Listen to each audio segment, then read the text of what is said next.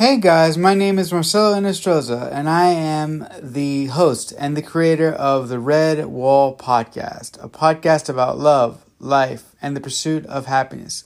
On top of all that, a podcast about what it's like to live life as a disabled person. Also, a podcast about what it's like to live life as a disabled screenplay writer. So, why don't y'all come on and join me on my podcast mission of glory? Alright, guys, hope to see you there.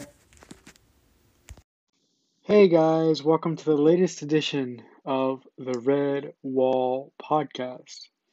I'm your host per usual. My name is Marcelo Nostroza, and welcome to this episode 19, entitled The Dark Tunnel.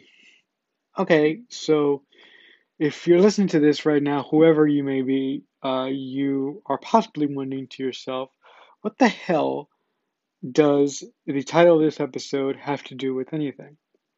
Well, I'll tell you.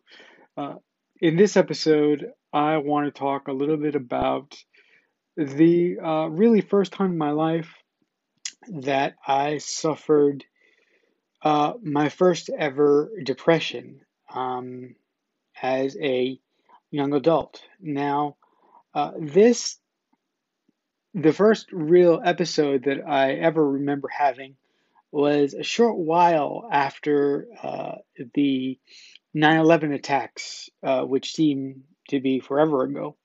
I was at home one day and I was watching a documentary called Fahrenheit 9/11 by a magnificent documentarian called I think his name is Ronald. No, it's his name is Michael Moore. I think his name is the documentarian, and I've watched this film several times since the quote unquote incident that I had. Um, and it's a really good film, but going back to the night of the incident, for some reason, that film struck a remarkable chord with me and affected me so much that after watching it, I started freaking out. I had like a panic attack.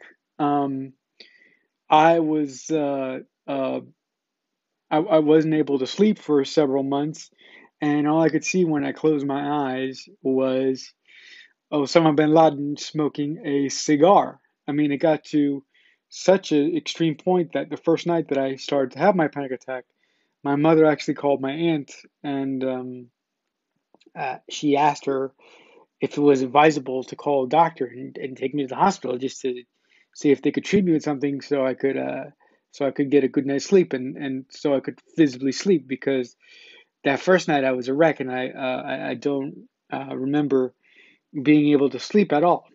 Anyway, my aunt suggested that she do the best. My aunt suggested to my mom that she just do the best to calm me down, and that this would pass. And lo and behold, it did pass, but it took months to pass. And because of that incident, it's the first time that I ever in my life sat down and saw a proper psychiatrist for a little bit and talked about things. Now, I can't really put it into words why that specific documentary affected me in that way, or why I had my panic attack that led to my depression, and that led to some stuff further down the road, of which I've kind of detailed in an earlier episode of this podcast. Um, but that was really the first time that I felt unsafe and unsecure and really, really manic. Um, Now, after uh, a couple, like 4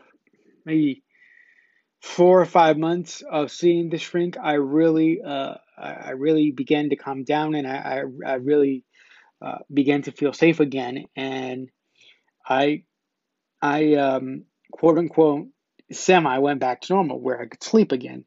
But later on, and a couple years later, I had another uh, uh, depressive incident, however, which almost took me a year to come back from, but I've detailed that incident in the an earlier podcast episode.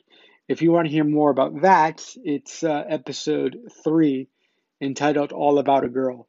But this episode, uh, I guess what this episode's topic is trying to focus on. If you or anyone that you know suffers from depression, how do you deal with it? And um, does it happen to you more frequently? Do you properly go see a psychiatrist, or do you take meds or anything like that?